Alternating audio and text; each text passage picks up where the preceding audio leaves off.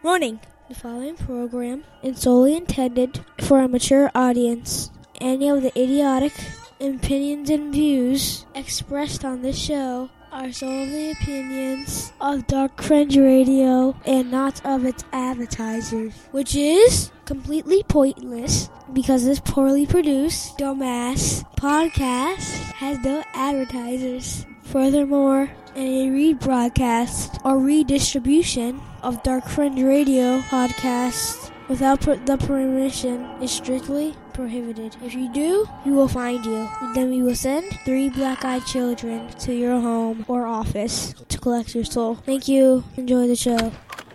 Santa! Yeah. You're bringing my present early? No. But I never told you what I wanted. I said I didn't bring it, dipshit.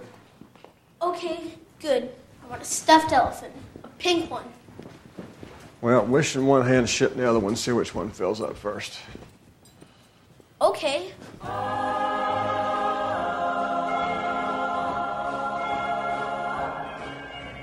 Rocking around the Christmas tree at the Christmas party hop.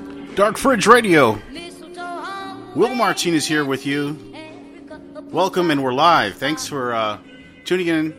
And of course, my co-host with me tonight, Jay Galosi. Jay, Merry Christmas. Ho, ho, ho bag. Merry Christmas, Picato. How are you doing? Good, man. Merry Christmas to you and the family. And I hope everybody's happy and safe. Yeah. And happy, of course, most importantly. So, thanks for joining again at Dark Fringe Radio. And want to remind everybody about our social media. While Mrs. Brenda Lee sings here in the background. Dark Fringe Radio on Twitter and on, of course, SoundCloud. And on, of course, never forget iTunes. Dark Fringe Radio. Give a 5-star liking and a comment. And that way we can get up there in the ranks and continue to bring you guys a real high-quality show for you every week. So this is our Christmas special, first annual, Jay. That's right. Yeah, Merry Christmas, man. We're going to talk about a lot of different things, traditions and the history of Christmas here. Of course, we got to peek a little bit into the dark side of Christmas and talk about maybe some other legends and myths that are around the world that, we're not really privy to over here in the United States or really know about. But we'll talk all about that in a minute. But Jay, you know what time it is, right? It's time! It's time for 3-Story Monty, Mo. That's right, man. 3-Story Monty. And just in case some of you guys are new to the show, don't know what we're talking about, we play a little game here called 3-Story Monty. And basically, I give Jay 3 different stories, all equally as absurd as the next and crazy. And he has to figure out which one of the 3 is the fake one. So, Jay, we're going to start off with number 1 for tonight. And you lost your crown last week, but let's see if we can regain it for you, all right? Well, wait. 3-1 still pretty freaking good. No, that's a good start. I'll give you that. That's a good start. But tonight, let's start and see what we can do, and let's see if we get you back into your winning way. So, number 1 on the list is Expecting Dad stages his own pregnancy shoot. I'm dead sexy. Look at my sexy body. Oh, yeah. Okay, that's number 1. Number 2, Washington man tells police that Trump told him to fight lizard people. I buried those cockroaches! That's number 2. And number 3, Manchester woman wants to use CRISPR to cure debilitating illness. It's only 11 here, boys. So I got lots more drinking to do with your worthless relatives down at the Amble. So those are your 3 choices for the night, Jay. I try to make this a little bit difficult for you. I know, they all sound pretty crazy. But I promise you, out of those 3, there's one in there that's a fake. So which one is it? Is it the Expecting Dad stages his own pregnancy shoot? Is it the Washington man that tells police that Trump told him to fight lizard people? Or is it 3, the Manchester woman that wants to use CRISPR to cure debilitating illness? What do you think? I'm going to have to go with B. Washington man says that Trump told him to fight lizard people. Jay, I'm sorry to tell you, but you are incorrect. I got the yes. Yeah, you dropped down to 3 and 2. Washington man tells police that Trump told him to fight lizard people is actually a real story, and we'll jump into that next right now. Was it it was a pregnancy one, wasn't it? No, actually, it was the Manchester woman that wants to use CRISPR to cure a debilitating illness. So that was actually the incorrect. See, you were very specific with the city, and that's what threw me off. I'm like, oh. Well. I know. I was being sneaky. I know. So yeah, let's talk about that. This Washington man tells police that Trump told him to fight lizard people. This was reported on Fox News about a couple days ago. And an armed Washington state man stopped in the middle of an intersection last month to fight lizard people, quote unquote, because President Trump told him to, police said. The Pierce County Sheriff's Office said that they received a call on November 25th in Parkland, Washington, that a 54-year-old man had stopped his white SUV in the middle of an intersection, waved to an AK-47 and screamed out something about sending in the news and lizard people. Police arrived at the scene and started closing in on the man, who put his weapons away in the car and laid on the ground as per police orders. The man allegedly resisted being handcuffed before police tasered him, so of course he had to be tasered. That's about right. Yeah, you just can't go, out without a fight. Come on. And according to police, the man said he had snorted methamphetamine to lose weight and had been prescribed morphine. So not only this guy was jacked up on meth, which I guarantee you that he did not get that over the counter or prescribed to him by a doctor. The meth doesn't make me crazy, man. The lizard people are real. That's what he said. And reportedly told the officer, maybe he thought the police were lizard people. Maybe. I mean, listen, you snorted a line of meth, you're going to think a lot of crazy stuff too.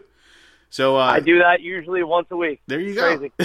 Crazy. Bad side effects, right? Yeah. And then every now and then it leads me to want to do bath salts, and I try to eat people's faces. There you go. Or you turn on the microwave, you piss yourself there for about 15 minutes, and you don't know what happened. And then he also said... Just another Thursday. There you go. He also said that Trump called his home to inform him about the lizard people, quote unquote, and that he needed to fight them before they took over, police said. The man police reported claimed that Trump told him that an alpha dragon, quote unquote, had kidnapped his family and were holding them hostage. Man, was he playing Dungeons and Dragons on acid or something? No, he's playing Dungeons and Dragons on methamphetamines and morphine. Close enough. The man reportedly said that he screamed because he wanted to attract the news vans. So the story, he could be documented for history. That's what he said. So he wanted to make sure... Oh, it is definitely documented for history. It is out there for forever. Yeah, also his mental record is going to go on there, too. The department said that the man was heavily under the influence of a stimulant, quote-unquote, and was transported to a hospital for treatment and was subsequently put in a 14-day mental health evaluation hold. The office said the office did not release the man's name because of HIPAA violations, and the deputies said after that they searched the man's SUV and they discovered a loaded Century Arms AK-47, a loaded Ruger .357 revolver, 5 loaded magazines for the AK-47, a holster for the revolver, and to top it all off, Jay, an old school wooden bat. Well, I mean, what arsenal's not complete without a Louisville Slugger right there? That's right. Either that or some brass knuckles, right? And this brings me to that next point, kids. Don't do drugs. Say no to drugs, especially meth. That shit will f*** you up, big time. Yeah. Yeah, and that brings me to the other one that you so smartly avoided. Expecting dad stages his own pregnancy shoot and shows belly. That's a real story by the Associated Press that dropped about a day ago. And the expecting father in Massachusetts has shown off his paternal glow with a pregnancy photo shoot. Peabody resident Nick Roberts surprised his pregnant girlfriend with the photos at their gender reveal party in June before their son Logan was born. Some of the photos show Roberts posing at a bench in the town of Nantes, cradling his visible belly. The couple's son had since been born, and Roberts says that he and his friend who is a photographer, grabbed some fast food before the shoot to try to look a little pregnant. So Robert's girlfriend, Brianna McGee, tells WHDH TV she flipped through the pictures and just started laughing harder and harder. Robert said the photo shoot was extremely difficult because we just kept laughing. So, true story. It wasn't as interesting as I thought it was going to be. So he wasn't pregnant. No, he wasn't pregnant. That was a work. That's where I got thrown off on that one, because when you say expecting dad, for some reason I thought that someone had gone through and had some kind of something to have him. Yeah, like a transgender with child. Yeah, like a transgender woman going into a man and then getting pregnant, kind of thing. Yeah, something along those lines. Well, yeah, that was the true story. So, Jay, unfortunately, you dropped to 3-2 this week, and we'll see if we can pick it up for the new year for you this year coming up, man. Yeah, 17 is not ending off with a bang. It's ending off with a. Well, listen, at least you're 3-2. You're over 500. That's good, right? Again, I think I got the yips. I'll get it back on track. I'll be fine. I got this. You'll be back. All right, man. Fireplaces glowing, icicles growing, hearts overflowing with cheer. It's that wonderful season we all find so pleasing, the Toys R Us time of year. The world's biggest toy stores, Toys R Us. The biggest selection, Toys R Us. It's the Toys R Us time of year. Toys R Us. If any of you are looking for any last-minute gift ideas for me, I have one. I like Frank Shirley, my boss, right here tonight. I want him brought from his happy holiday slumber over there on Melody Lane with all the other rich people, and I want him brought right here with a big ribbon on his head.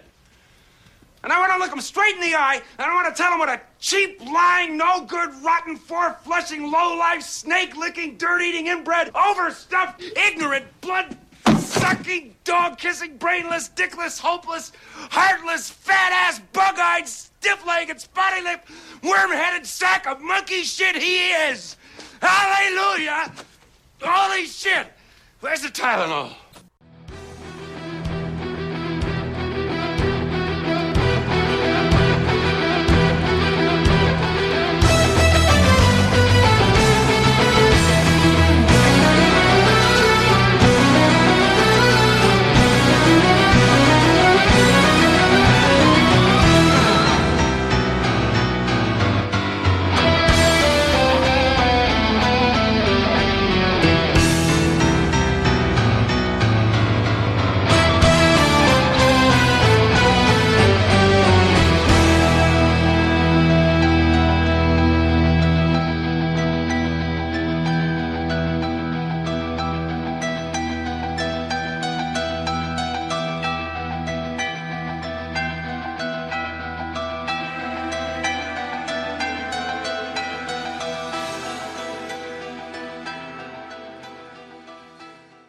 So let's start off with the main topic for tonight, Jay, and that's Christmas traditions and the history of Christmas and what it's all about.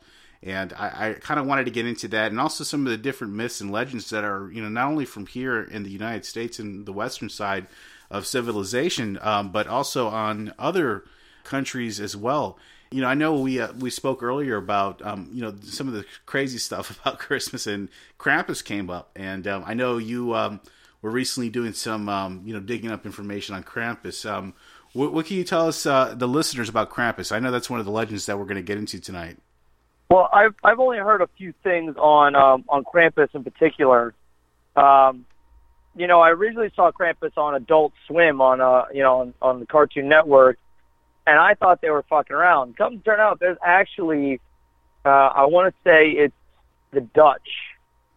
Yeah. I want to say it's either the Dutch or the Swiss. Yeah, they actually believe in Krampus, this demon that watches children to make sure they're behaving. Unlike our Santa Claus, when the children are bad, they don't get cold; they get whipped. Yeah, no, this guy is completely gangster. Put into a stew. Yeah, no, this guy's completely gangster. He's a gangster Santa Claus. This guy, he's basically a chief, supposedly, of Santa's entourage, supposedly.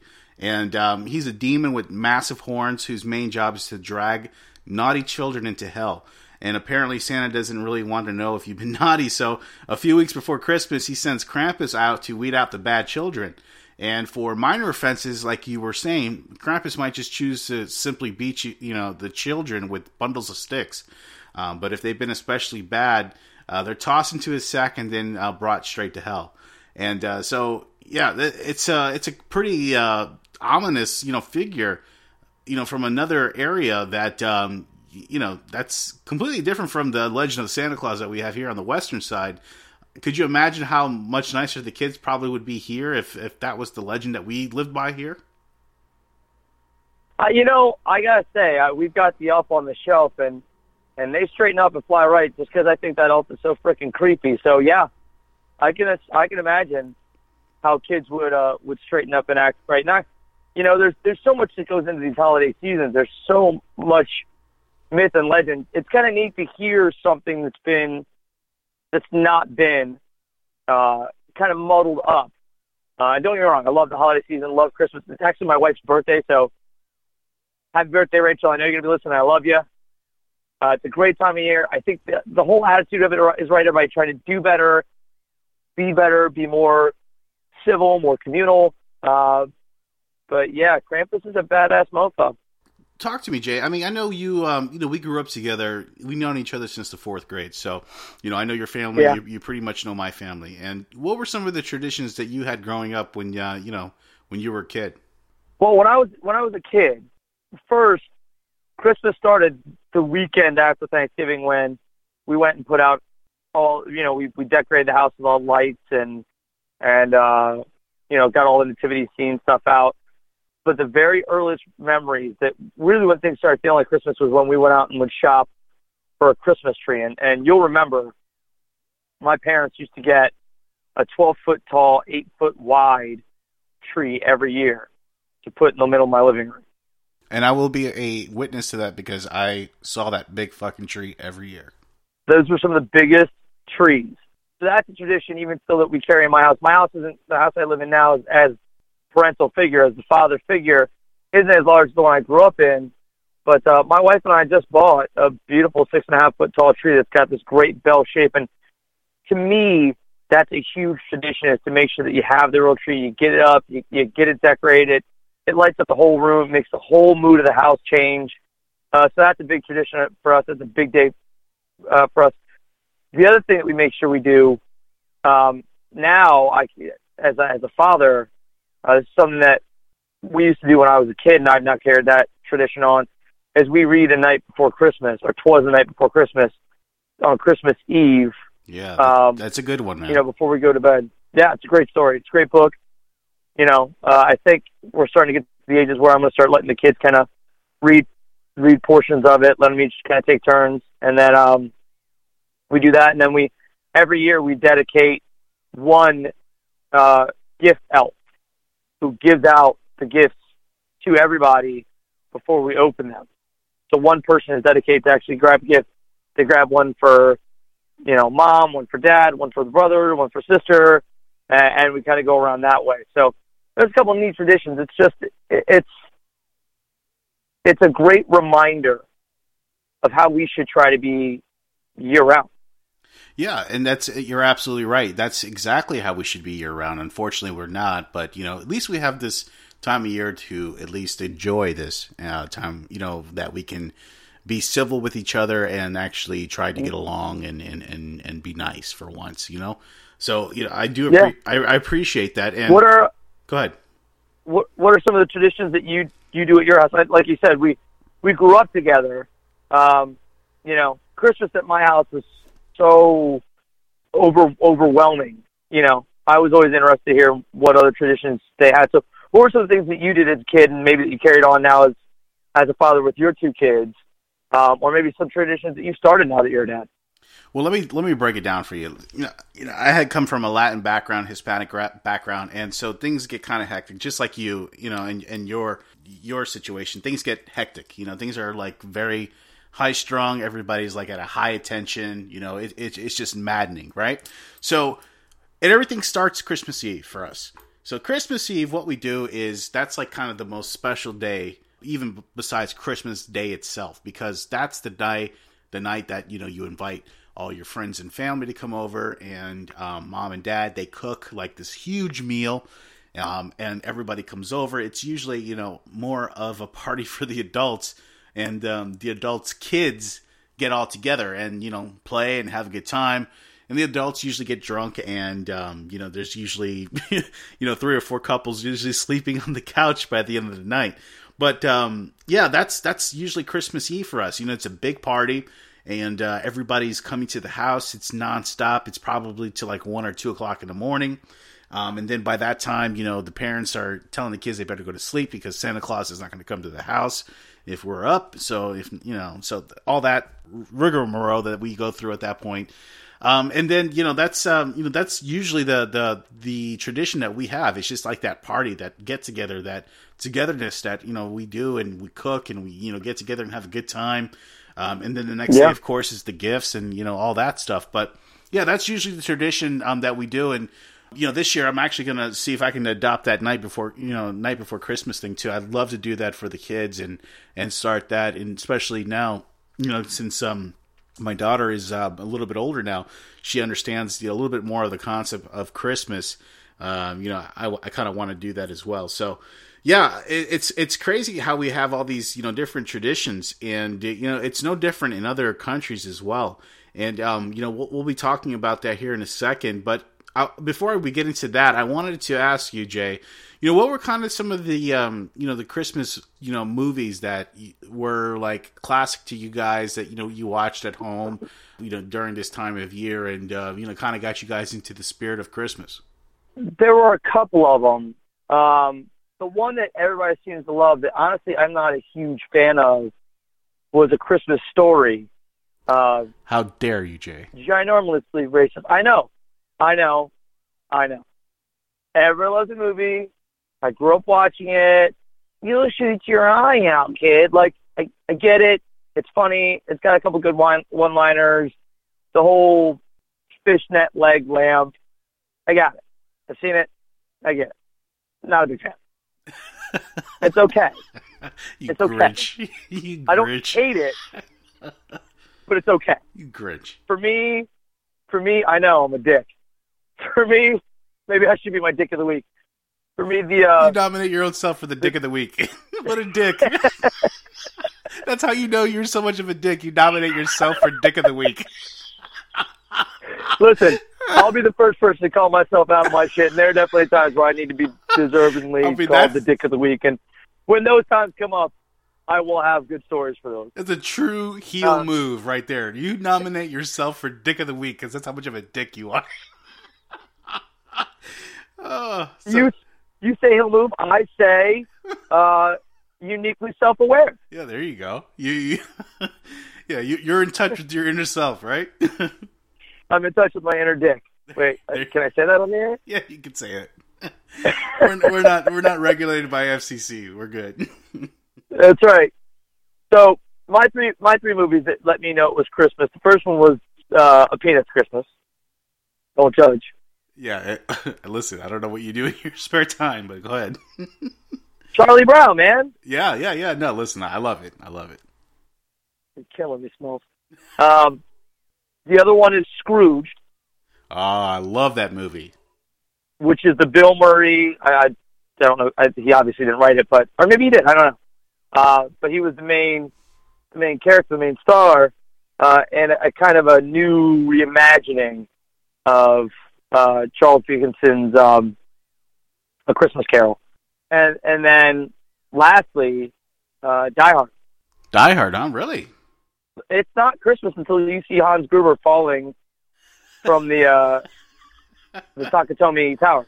Yeah, that's true. That's you know, I don't think about Christmas with that movie, but you're right. It does take place during that time of year. You're absolutely. I totally didn't even connect the two together. That's true. I start every Christmas morning with my wife saying three things. I say, "Good morning, beautiful. Merry Christmas. Happy birthday." And then the thing that follows the last one is yippee-ki-yay, motherfucker. That's funny. Yeah, that's a great movie. And like I said, I didn't even correlate the two. But yeah, it takes place during that time. And yeah, those are all great films, man. And everybody loves those films. And yeah, Christmas Story, yeah, that's one on my list. Another one's Christmas Vacation. Everybody loves that film. You know, who doesn't love that Great film? movie. Yeah, especially the line. You know, the one-liners in that film are, of course, unforgettable. So that's another one. And you know, another one that I like to kind of add in there is that a lot of people don't remember, but it's Miracle on 34th Street, the old school one. I mean, for some reason, that fucking movie, it's a classic. And so whenever I see that movie on TV, it's just I'm done. So you might as well just check me out for the next hour and a half, because that's pretty much what I'm going to be watching. But yeah, those are my favorite movies during this time of year. Jay, I wanted to ask you as well.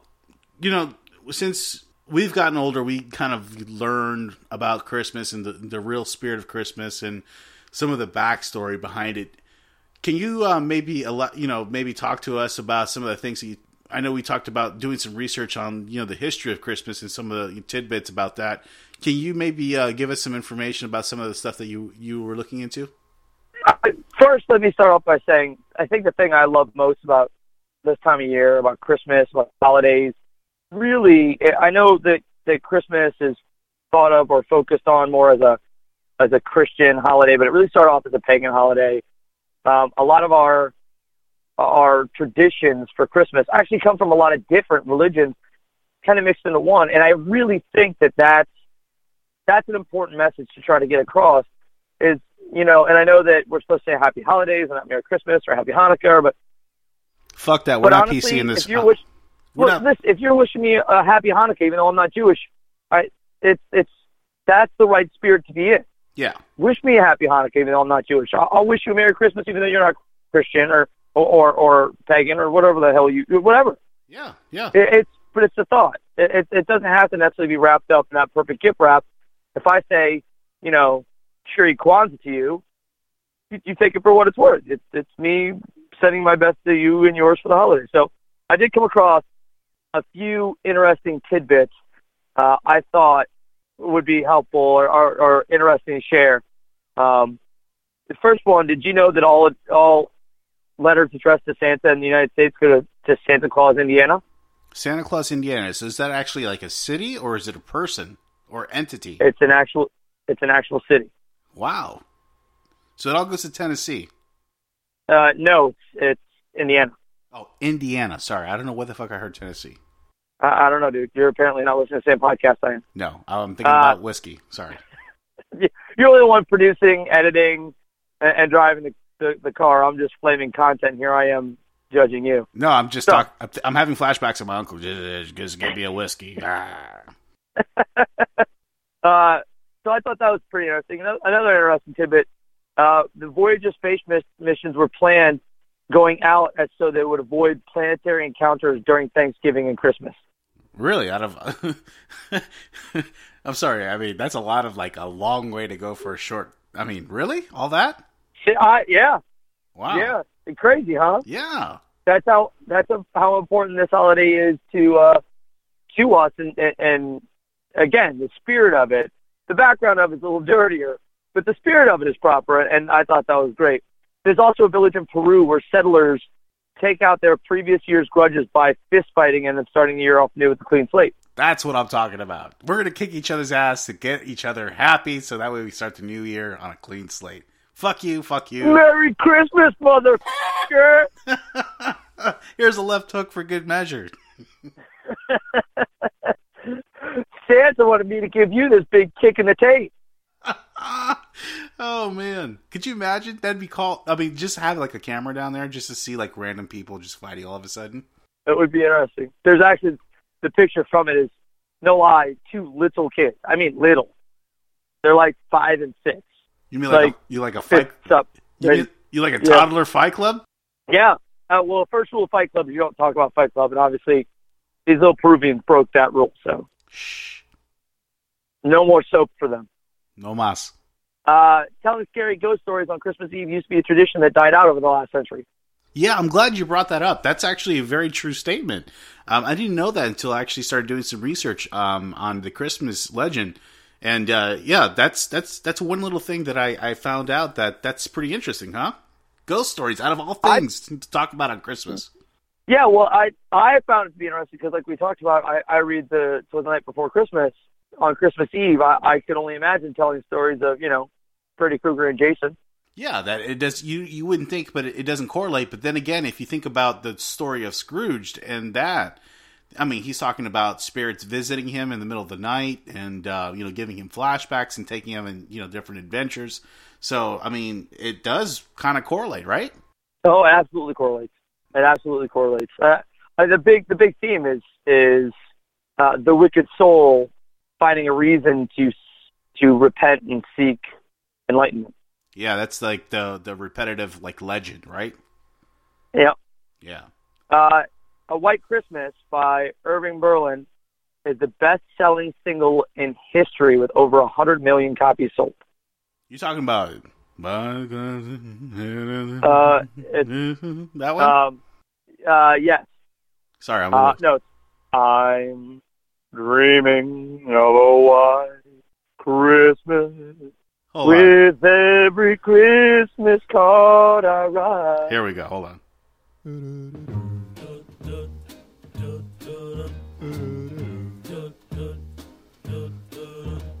I'm dreaming of a white Christmas, just like the ones I used to know,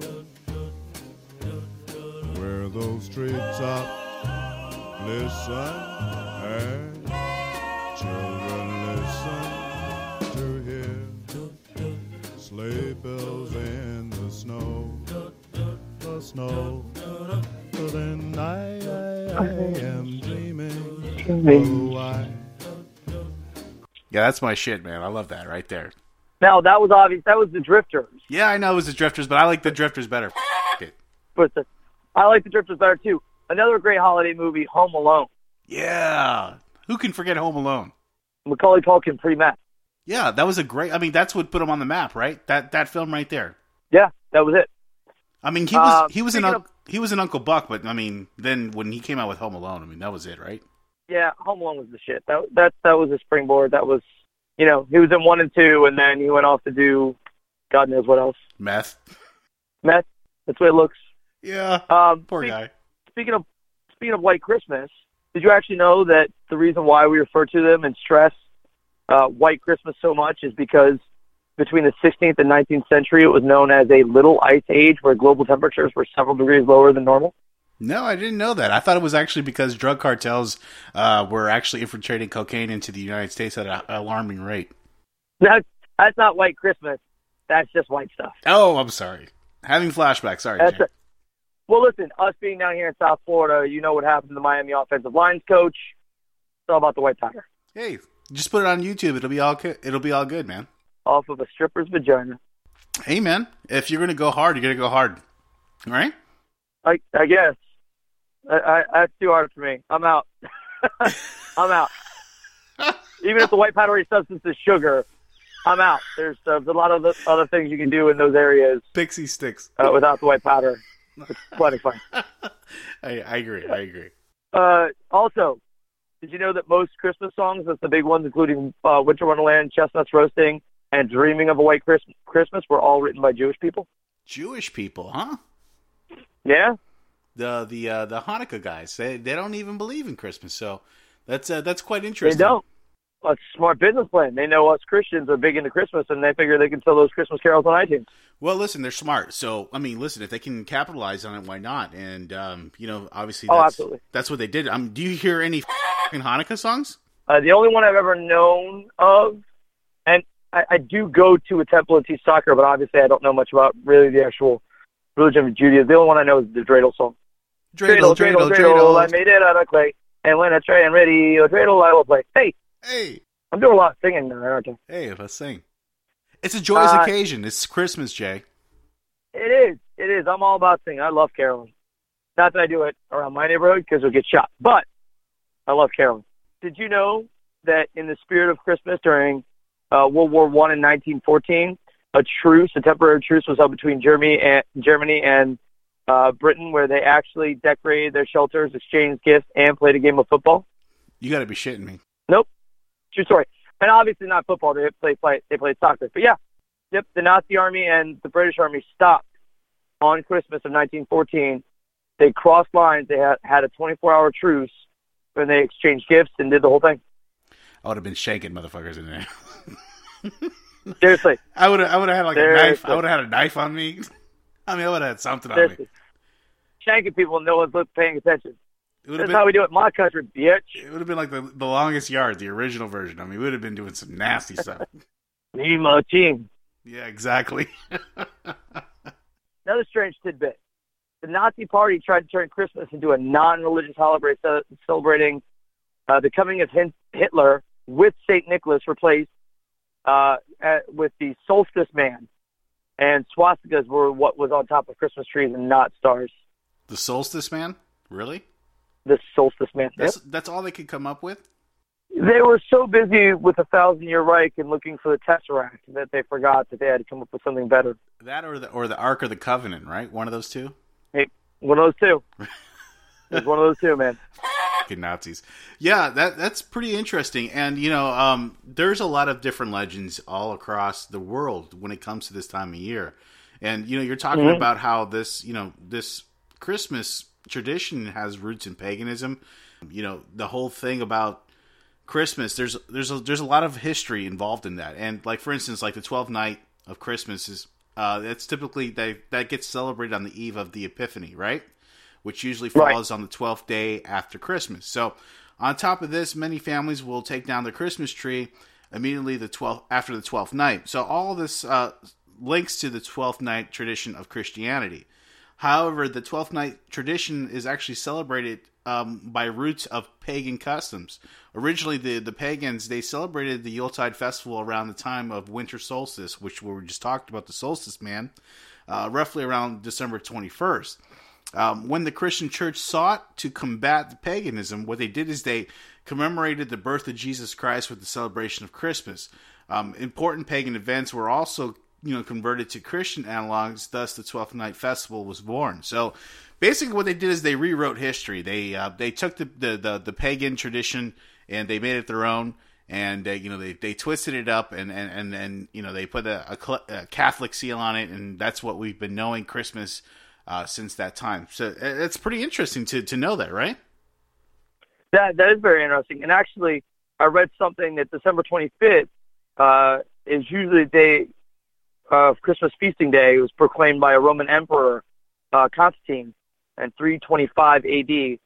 I know it was a few years after Pope Julius I officially declared that the birth of Jesus would be celebrated on the 25th of December, even though many people agree that was not his actual birth date, but it was chosen more because of the winter solstice, the ancient pagan Roman midwinter festival. It's called Saturnalia and Dies Natalis Solis Invicti.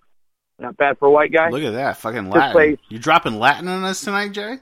Come on, dog. You know me. I mean, I was doing Portuguese names last week with the whole cosmology, the bouncing cosmology. Now I'm doing Latin. Why not? Now you're dropping Latin. This guy's a worldly guy. Go ahead. So, and all that is actually to celebrate the birth of the invincible Son, not Sonsun.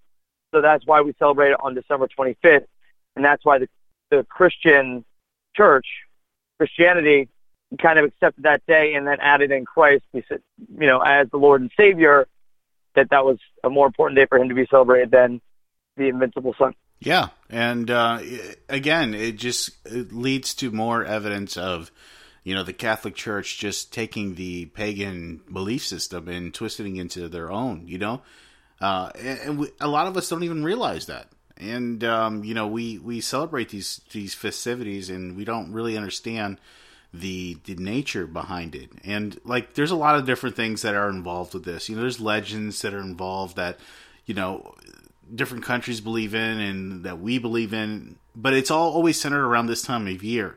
If you ever notice. Even, in the Latin community, you may not know this, Jay, but on the 6th of January, a lot of Latin people in the Hispanic community, we celebrate Three Kings Day. Three Kings Day basically is the day that supposedly the three kings came over through Egypt to Jerusalem to give the gifts to Jesus Christ when he was born in the manger. So I guess it took from the 25th to the 6th. I don't know how they figured that on the fucking calendar, but that's what they did, right? It was a long trip, dude. They didn't have Ferraris. No, they had donkeys. They had donkeys. It's funny. You know what? There was a picture that someone posted, and it was a Google Maps image of what it would take to get from one place, I guess, from where Moses came from to Jerusalem. And I guess by walking time, it took like 9 days. And it took him like 60 days. So it was like, how long did he get like lost for? Like, it took him like 50 times longer than the normal, time that it would take him to get to where he needed to get to. Again, they didn't have GPS, man. They didn't know there was a straight line. They're trying to follow the North Star. But, since the Earth is round and it rotates, it makes shit wonky. Supposedly, it's kind of hard to follow. Some people don't think that, that supposedly, I cannot wait to do the episode on Flat Earth. I'm going to crush that shit like a beer can on a college kid's head. Listen, I'm telling you, I'm teasing you with this guy. I mean, listen, it's going to happen. It's going to happen. I promise you. Another thing about, the Christmas holiday is, all the different themes and traditions that we've been talking about. And the Nutcracker is one of the things that we talk about a lot of the times when we talk about, the Christmas holiday. And, a lot of people don't realize, but most people have seen some version of the Nutcracker. But however, most people are not aware that this beloved holiday staple was actually written and based off an E.T.A. Hoffman's 1816 fairy tale. Now, this fairy tale was a tale of a young girl named Marie that falls in love with the Nutcracker Prince. Now, only she can come to life when she's asleep. Now, during a battle between the Nutcracker Prince and the Mouse King, Marie cuts her arm and falls into a feverish sleep.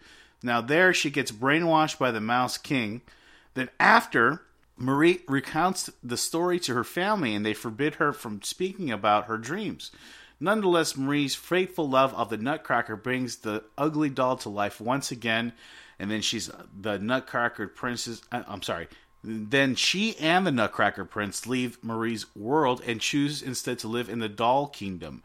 Now, basically, the Nutcracker is a story about a young girl who falls in love with a doll, then leaves her old family to spend her life and days with this sad doll in a world where toys are constantly warring with mice and children, and marriage laws apparently do not exist. So clearly, it's a wonderfully inspiring Christmas story. What do you think about that?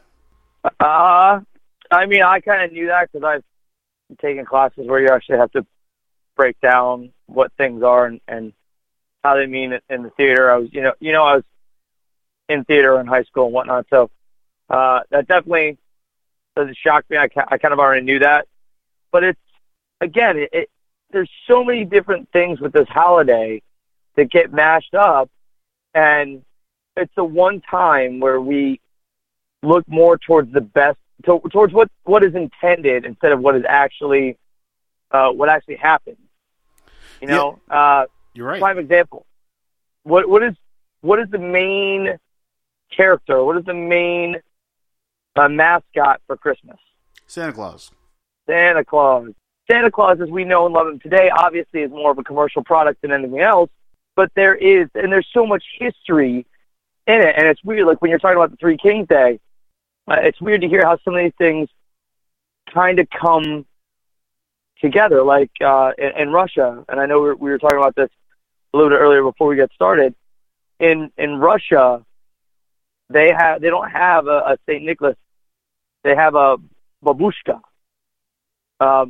and she was an elderly woman who purposely gave the wise men the wrong directions to Bethlehem, so they couldn't find Jesus. What a bitch! She ended up feeling. Go ahead. I said, what a bitch!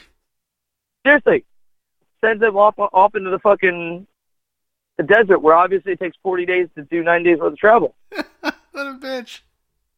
What a bitch! But she felt so bad about this undoable damage to these men. Then on January 5th, Babushka visits Russian children, leaving gifts at their bedside, and hopes one day that the child will be baby Jesus and will forgive her. Now she feels guilty. Now. Listen, we all make mistakes. We all send kings to the wrong place so they can't find the baby Jesus. I mean, I did it like 2 weeks ago. Shit happens. It happens every week. And So, it's funny. I think It's funny you say that, because you're right. It's the one time a year that we allow this figure to kind of like get away with a lot of things. Like, for instance, like would you take your child, for instance, to some random stranger to have your child sit on their lap to take a picture? Think about that. The only way you do it is if he's wearing red crushed velvet coat and pants, leather boots, and sitting on a large chair. Exactly, and that's my point. That's the one time a year that we actually allow that to happen. And, you know... Oh, even better. Even better, think about this. Would you let anybody else come down your chimney into your home? That was the second thing I was going to ask you, funny enough. Like, seriously, like, if some dude broke into your house at 1 o'clock in the morning, let's just say, and was rummaging through your house, don't I mean, come on. What do you think you would do? Motherfucker. Exactly. I mean, Santa Claus is DOA. Yes, he is. He's DOA. Yes, he is. Yeah, because Boynton PD is going to come get him. Because it ain't going to be me. Listen, that's the only time of year where we let this, you know, legend just come into our house. You know, we allow them to have, you know, open access to our children. It's very, you know, crazy when you really think about it from the, you step outside of the circle in the box and you look in from the outside in. It's kind of crazy, but you're right. It's the only time of year where we allow this stuff to happen. And there's all these crazy, you know, stories that, you know, we hear about, the Christmas tradition, but we don't really talk about what happens around the world. And there's a lot of different legends that are across the world during this time of year that, you know, we don't know about. For instance, there's this one legend called Frau Pertitia and her tinsel entrails. And Frau Pertitia is a puckered, decomposingly grinning Hannibal Lecter of East Europe, and is one of Christmas' most thrillingly terrifying apparitions. According to different articles, this Frau Pertitia is a Christmas witch that will replace your children's organs with garbage, basically. I mean, think about that. That's pretty fucking foul, huh? That's pretty fucking foul. I don't want that coming to my house. So yeah, so she resembles a kind of a like deranged Frankenstein goat, you know, pierced together from various body part kind of figure. And she's also sometimes like a depicted as a hag with two faces. You know, terrifyingly enough, though, she's good to good children. So it's the bad children she's only nasty to. It's the good children she's fine with, and she has nothing. You know, you have nothing to fear from her. But the naughty ones, man, those are the ones that are. You better just like stay away from her, because she has her way of dealing with the bad seeds, including, opening up their bellies, removing their organs, replacing them with pebbles and straw. So if you ever wake up on Christmas morning and you see, intestines strung out from the rafters and the trees, and instead of tinsel, that's what the legend proclaims. This lady, that's exactly what she'll do. That's where the tinsel legend came from, was this actual lady. She would actually take the entrails of your innards and just string them along the tree. Can you believe that? I guess that would mean shit got real. Yeah, and so there's also another one called the Jolak Turin, and that's a child devouring Christmas cat, I should say. And there's it's called the Jolak Turin, and it's a child devouring Yule cat that comes from the wintry wonderland of Iceland. So it wasn't German, it was Icelandic. And though he's often depicted as being a bloody-fanged, slavering, thick-furred cat, he also acts more like a famously hairless Sphinx cat, because he's always in search of warm clothing. The legend has it that the children who do not put out warm items on Christmas Eve, sweaters, socks, scarves, etc., are destined to be eaten alive. Now, moreover, the clothing must be new, and the legend of Jolak Turin does not accept hand-me-downs. So he doesn't take the cheap shit. He wants the fucking Ralph Lauren, Polo Ralph Lauren and shit. Well, Germans believe in exquisite shit, man. Listen, I am not taking any fucking faded glory Walmart shit, according to this guy. So, he doesn't accept hand-me-downs. He doesn't want stinky, non-moth-eaten coats. So, if you put out any kind of milk for him, you better make sure you put out some high-grade shit, because if not, he'll make your innards into crazy shit. I don't know. It better be true, Moo. Well, really, really funny though. All right, so you have this murderous Yule cat over in Germany, but on the flip side, you also have a different version of our Santa Claus that was inspired by St. Nicholas. The Christkind, or Kringle, was believed to be a deliverer of presents to well-behaved children in Switzerland and in Germany. And the meaning Christ child or Christkind is an angel-like figure often accompanied by St. Nicholas on his holiday missions in Scandinavia, out in Switzerland and Germany. So it's funny, if you're good, you get visited by the Christkind and his benevolent angel, and if you're bad, you get eaten by a blood-fanged Yule cat. Yeah, it's fucked up, isn't it? I mean, Germany. The consequences are pretty fucking dire. You know what I mean? Yeah, it sounds like it's either you are good or you are dead. There's no in between. No, there is no in between. And there's another legend from Iceland that there's a legend called Grýla, and it's another Christmas apparition of epic proportion, and is almost as frightening as the child excavating Frau Perticha that I mentioned earlier. And she's described as a giantess with cloven hooves and 13 swishing tails. One presumably for each of her 13 ominous sons, who were known as the Yule Lads, which we'll talk about here in a minute. And Grýla sleeps deep in the mountains of her demonic brood and only comes down to the village on Christmas, which basically serves as her hunting ground. Her prey is naughty children whom she throws into a sack, takes back to her lair, boils them alive, and basically eats them alive. Her palate isn't, however, limited to kids. She's also rumored to have killed and eaten her first 3 husbands because they bored her and because she felt they made her better victuals than companions. So basically, they were better victims than husbands. So yeah, you have this Grýla that's from Iceland that's basically, rumor has it and legend has it, takes kids in her sack and eats them. How about that? I guess you know what it was though. You got to remember that when a lot of these traditions started, death was such a normalcy. Yes. Like we're so antiseptical when it comes to death at this point, because obviously, we know that healthcare is better, understanding of the human body is better, medications are better, medicines are better, all these things are better. And back when a lot of these things started, death was like people would die and be left in their home for days for their friends to say goodbye. And there are pictures of, people used to take death pictures where they'd get with their family member that had passed and take pictures with them. Have you seen those pictures? It's crazy how comfortable people used to be with death. Yeah, have you seen those pictures before, Jay? I've seen some of them. They're creepy as shit. Yeah, they're really, really fucking creepy. Like, they prop them up and, like, they dress them up like normal, except their eyes are closed or, like, pierced open by something that I don't know. Yeah, it's weird. Yeah, it's really fucking weird.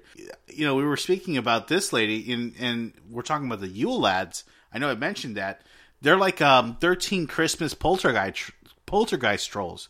And despite their catchy name, the Yule Lads are not an indie band, obviously, but Grýla's 13 trollish sons. And by most accounts, the boys are far less malevolent than their homicidal mother, but they're still destructive enough to strike fear into the hearts of most people. They include Door Slammer, who repeatedly bangs shutters in the night like an angry poltergeist, Window Peeper, who stares ominously on children as they sleep. That's kind of fucking creepy. And yeah, and Meat Hook, who steals hanging and butchered hams, a common staple in every household, right? With the long hook. And the most frightening brother is undoubtedly the Sky Gobbler. And he goes straight for an all-out destruction and simply devours the sky and everyone's oxygen hole. So the Yule Lads usually come down the mountain every Christmas and presumably accompany their mother as she goes from house to house, kidnapping children. In some versions of the story, the child-eating Christmas cat is even part of the brood. So the one we talked about earlier, the Jackal Turin, is usually hanging out with this Grýla lady and the Yule Lads. So, yeah, they're all together. It's like all these legends are molded together from these other countries. Well, it's funny. That's kind of how it happens. It's we all take our own little traditions. Just something as simple as like reading Towards the Night Before Christmas. It's something that I did as a child. It's something I'm doing for my kids. It's something that my kids are going to take on and do for them. But now you add in my two stepsons are probably going to carry that on and do that with their kids. So there's a whole lineage, a whole new line of people who are, well, they're not biologically attached. It's a definitely more straight-arrowed attachment to the family tree. It's a definite branch. And then you have where you said you're going to start doing it, and by no means you need to feel pressure from me. But if you do, and you do it, and then your kids start doing it to their kids when they have in the future, it's spreading on to them. So that's how it kind of works. It's all these traditions, as we start to intermingle as a society, start to kind of morph into one another. And I think that's important. I think that's that's something that's all too often overlooked because we're so comfortable in all of our traditions and all of what we consider, normal Christmas activities, which have really only been the normal Christmas activities for the last maybe 100 years. And we accept those to be the norm forever and ever back and from far off, when in reality what we're missing is the true point of Christmas. And it's not about what God you worship. It's not about how you deliver the gifts or on what days you deliver the gifts. It's not about whether you're lighting a menorah or a Christmas tree. It really is about how you can take all these different things and kind of mush them harmoniously together for everyone to enjoy. And I think that's all too often overlooked. You're absolutely right. All right, so the next one I wanted to talk about was the Belsnickel. I don't know if have you heard about the Belsnickel before? No. So the Belsnickel is he's a benevolent but still frightening kind of figure whose aim is to dispense fairly reasonable justice rather than the hellish punishment that the other guys that we were talking about.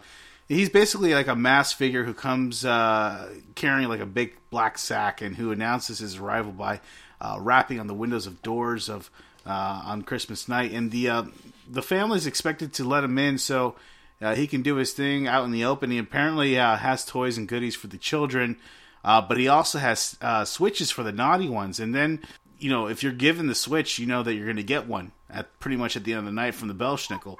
And there's also other versions of the story that they're much sinister, but basically the Belsnickel drags the naughty children into a forest where he makes them pay for this mischievous behavior, which they really don't talk about the kind of punishment that entails after that, and you just kind of left to the imagination. So there's another one, the Belsnickel that is talked about in Switzerland as well.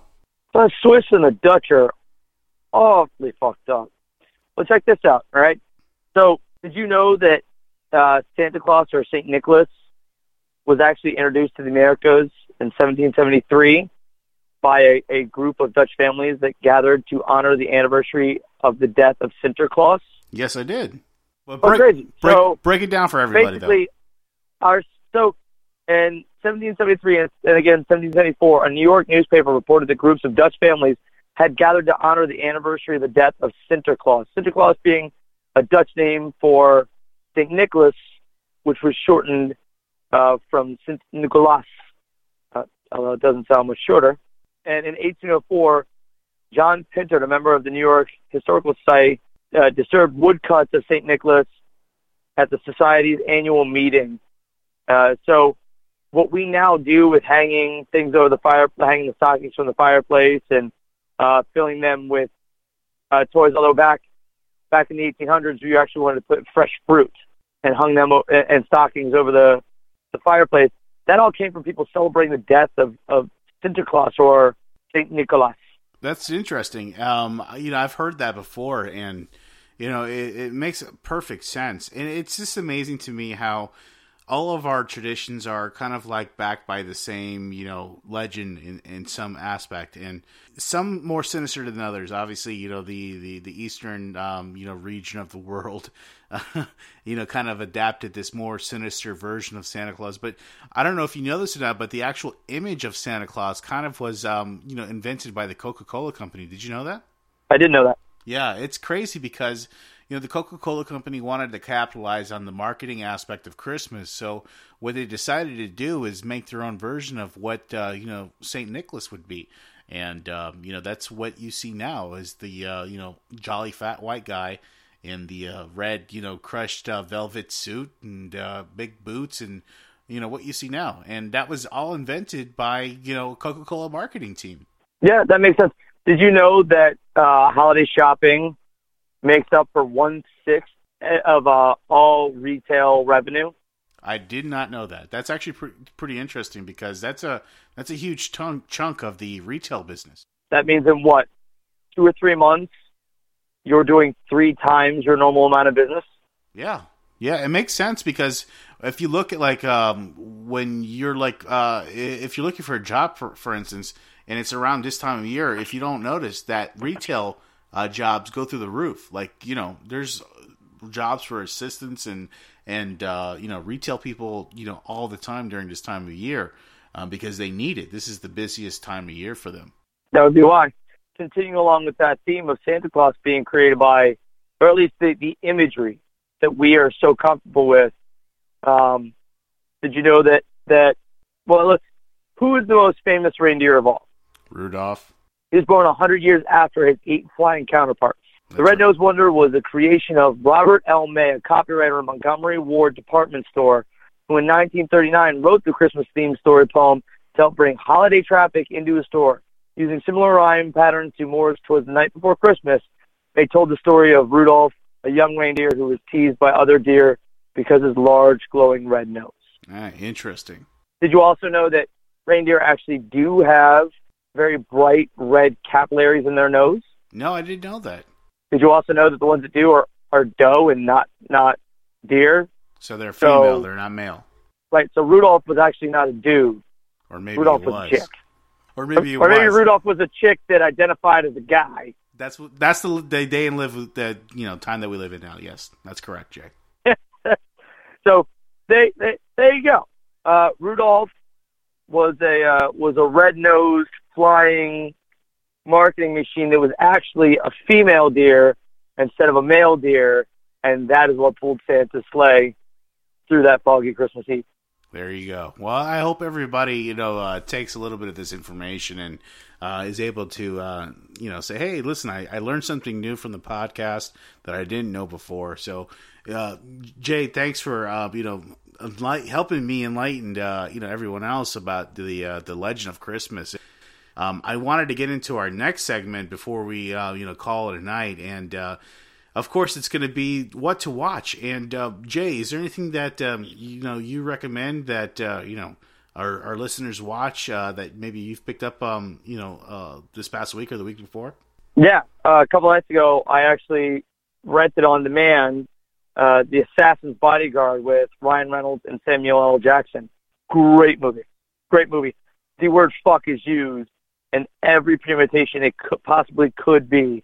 And it's great. You have Ryan Reynolds, who is this very antiseptic, very planned, very detail-oriented bodyguard, and you have Samuel L. Jackson, who is just this kind of freewheeling, super talented assassin who is actually there trying to assassinate him.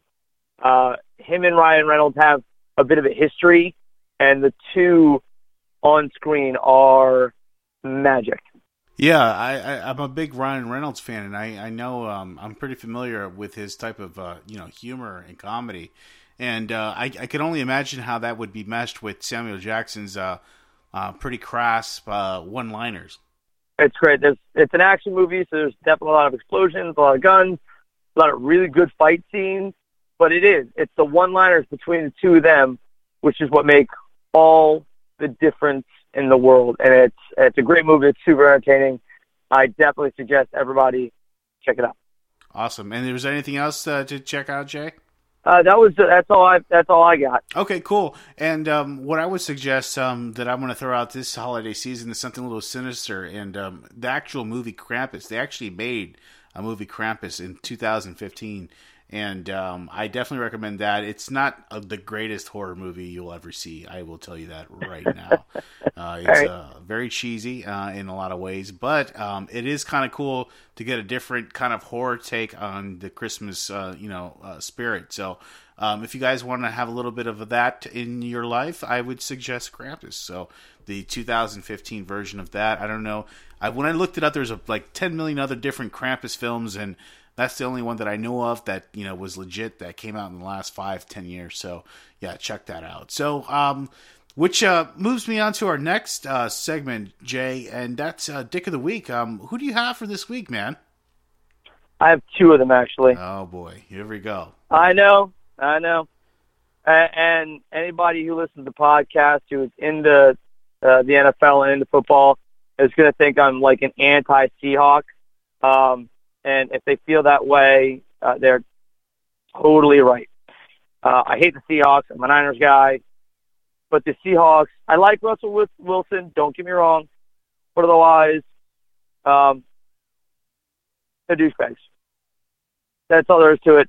And this past week, you know how most teams, when you're up by a touchdown, you've got the ball and there's less than a minute, the quarterback just takes a couple knees and they get out of there? Yes, I do.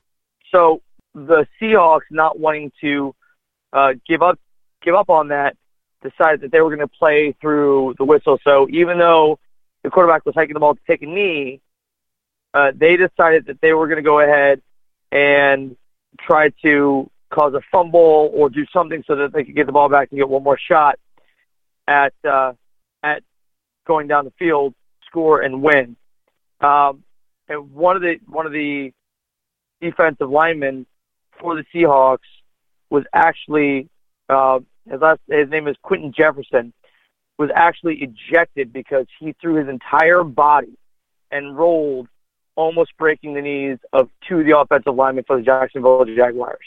Damn. So I'm okay with them playing through, fine. They hike the ball and they're taking the knee. If you want to try to push through and make something happen, fine. But don't go shooting at guys' knees. That could ruin their careers. Yeah, you're basically taking food from somebody's plate at that point because you're going to fucking injure somebody. That right there is my number one Dick of the Week. My Dick of the Week, or 1A, 1B, if you will. Rob Manfred, who's the commissioner of baseball, saying Giancarlo Stanton was traded from the Miami Marlins to the New York Yankees. Oh, yeah. And I'm okay with him being traded per se. Yeah. What I don't like is, and I'm a big sports fan, and I do root for the Marlins when they put something on the field that's worth rooting for, which isn't going to happen for a long time. Basically, what Rob Manfred did was Rob Manfred gifted the Marlins to Derek Jeter, who just gave away this past season's MVP to his old team. It seems kind of fishy. Kind of fishy? Like Derek Jeter and his group, yeah, super fishy. Yeah, super fishy. Because, listen, he's obviously the Yankees' golden boy, right? He's it, right? Yep. He comes over here and he buys, the majority ownership of the Marlins, right? Well, he's actually not a majority ownership. He's a minority, but he's also paying himself a $5 million a year salary. How about that? While complaining that the team doesn't have enough money, and that's why they had to unload Giancarlo Stanton. So Rob Manfred helped them get a team that they couldn't afford for $1.1 billion. Yeah. When there was another buyer who could have afforded, not $1.1 billion, because not many people can afford that, but could have afforded a little bit less of a price tag and was actually planning on spending and building a winner down here in South Florida. But instead, Rob Manfred and MLB pushed the price tag so high that he had to back out, leaving nobody but Jeter and Jeter's investment group, who don't have enough money and are now working in the negative. So the first thing they do is they cut Stanton, which, again, I understand. It's business. It's a sport. Your favorite players get traded. I have an issue with baseball playing favorites with the Yankees and screwing South Florida, who all of us taxpayers are paying a tax. Anytime we get a hotel room, we are paying a tax that went towards building that stadium down there. That's right. And not only that, this is a farm system down here in Miami, pretty much. Every time that we get a superstar that comes out of here, and that happens a lot, by the way, regarding Stan, we had Miguel Cabrera, not to mention, we can go as far as back as Hernandez, El Duque Hernandez, ended up in New York. So it's been a historical, repetitive pattern that the New York Yankees are just basically farming the Marlins for key players, and this is just another example. The only problem now is that you have this other layer with Jeter involved now, which really just kind of makes it much more blatant and apparent more than ever. Yep, it's dirty, it's bullshit, it's downright nasty, and that is why I couldn't wait to have him just be my dick of the week next week. He had to go with that Seattle Seahawks defensive lineman as well. They are my two dicks of the week. I couldn't choose between the two of them. That's fine. Listen, that deservingly so. They're deservingly so. So my pick of the week is going to be Roy Moore out of Alabama. Roy Moore, if you don't know, and if you've been living on the rock, he's the Alabama Republican frontrunner for Senate that ran against Jones and recently lost to him in an election. And he was riddled by a lot of scandal regarding his checkered past. And I'm putting him for Dick of the Week because he's not conceding to the loss in Alabama. And fuck this guy. He lost. He doesn't know how to fucking take a loss, man. Well, it's definite delusions of grandeur, if you will. He doesn't. If he doesn't say he lost, then he didn't lose. I guess so. It's bullshit. It's obviously a very ignorant way of thinking. Some of the other things that I've heard from him show very ignorant mindsets. So let's just be happy that he's out of office. Whether he wants to concede to it or not, whether he wants to acknowledge it or not, fuck you, pack your boxes, get out of the office. Exactly. So that's why he's my Dick of the Week. He won't concede to his loss, even though he was touting his horn, saying that he was going to win unequivocally, and he obviously lost. And it's because of his checkered past. I mean, this guy was banned from a mall for creeping on girls. I mean, how much of a fucking derelict do you have to be? A creep fucking derelict do you have to be to get banned from a mall? Not just by regular cops, by mall cops. Oh, you gotta be a super fucking creeper. Exactly. Super creeper, and not only a super creeper, you gotta be a super stupid creeper. So that's my Dick of the Week, Roy Moore. So that goes right along the lines as that lineman from Seattle, and also the other prick that you chose, Rob Manfred. Yeah, that guy. Yeah.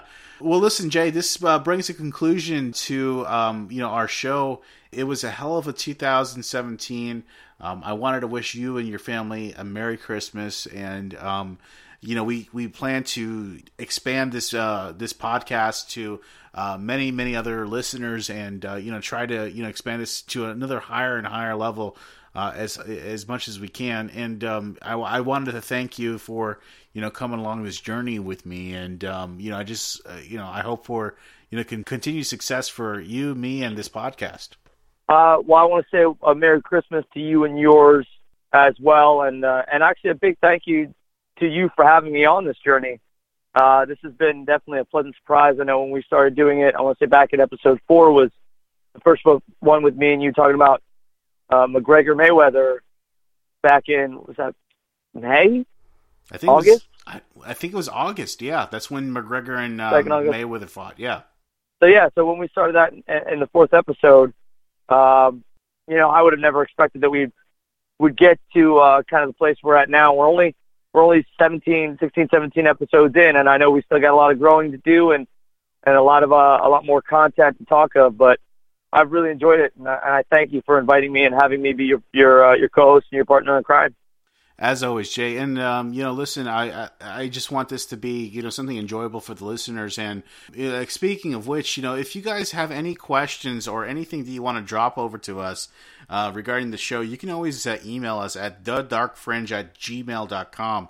I always want to kind of pose that out there to anybody who's listening to our show. If you have suggestions, for guests or topics or just anything at all, please, drop us an email. We'd be more than happy to read it on air and go through like a little mailbag segment. So that's another thing I kind of want to throw out there to our listeners. And of course, Jay, if you could remind everybody about our social media, please. Of course. You can find us on Twitter, #DarkFringeRadio. You can get us as well on SoundCloud. Try to get those numbers up there. And the most important one, the big one, the one that is going to be the biggest catapult to our success is on iTunes at 3 words, Dark Fringe Radio. Get every episode, go back, listen to them. You can actually hear how the show has progressed over these last few months, going from then until now, our kind of end of the year Christmas episode. Find us, like us, comment on us, whether it's positive or negative. Let us know so that way we can put on a better product just for you. Awesome. Yeah, I couldn't say it any better myself. So, again, myself, Will Martinez for Dark Fringe Radio, and my co-host, Jay Galosi, have always listened. I want to wish everyone a very Merry Christmas and Happy New Year. And we will start off 2018 with some guests, some bigger names, some real cool content. We're thinking of doing a live podcast pretty soon here in the near future, maybe even before 2018. I don't know. We might get a hair up our ass, Jay, and do a Facebook Live episode on a Friday or something, and give some people some content so they can actually interact with us live. So we have a lot of things out and planned and on the horizon. So fully expect all our listeners to be fully engaged with us. And again, of course, Jay, you're coming along for the ride, and we're going to do this together. Again, wanted to wish you a Merry Christmas, and everyone on the Dark Fringe Radio family a Merry Christmas as well. And signing off for, again, Jay Galosi, Will Martinez. You all have a good night. Anything else for you, Jay? Merry Christmas to all, and to all a good night. Couldn't have said it better myself. All right, guys, thanks so much. Mele Kalikimaka is a thing to say on a bright Hawaiian Christmas day.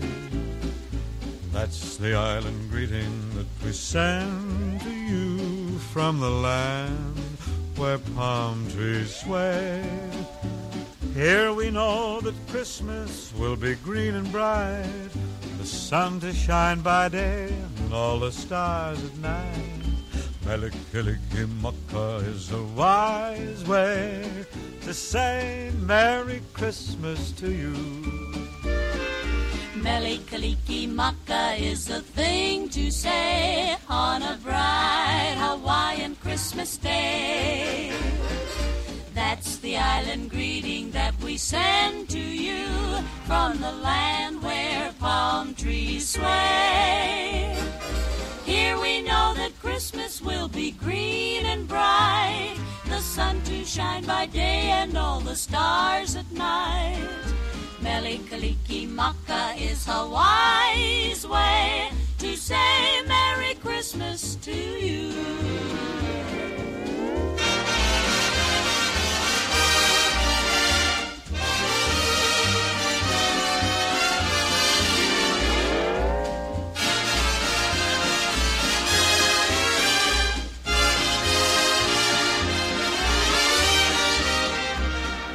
Here we know that Christmas will be green and bright, the sun to shine by day and all the stars at night. Mele Kalikimaka is a wise way to say Merry Christmas to you.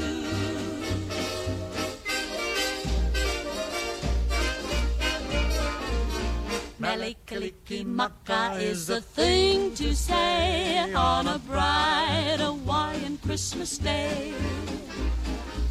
That's the island greeting that we send to you from the land where palm trees sway. Here we know that Christmas will be green and bright. The sun to shine by day and all the stars at night. Mele Kalikimaka is a wise way to say Merry Christmas. A very Merry Christmas. A very, very Merry, Merry Christmas to you. Holy shit, man!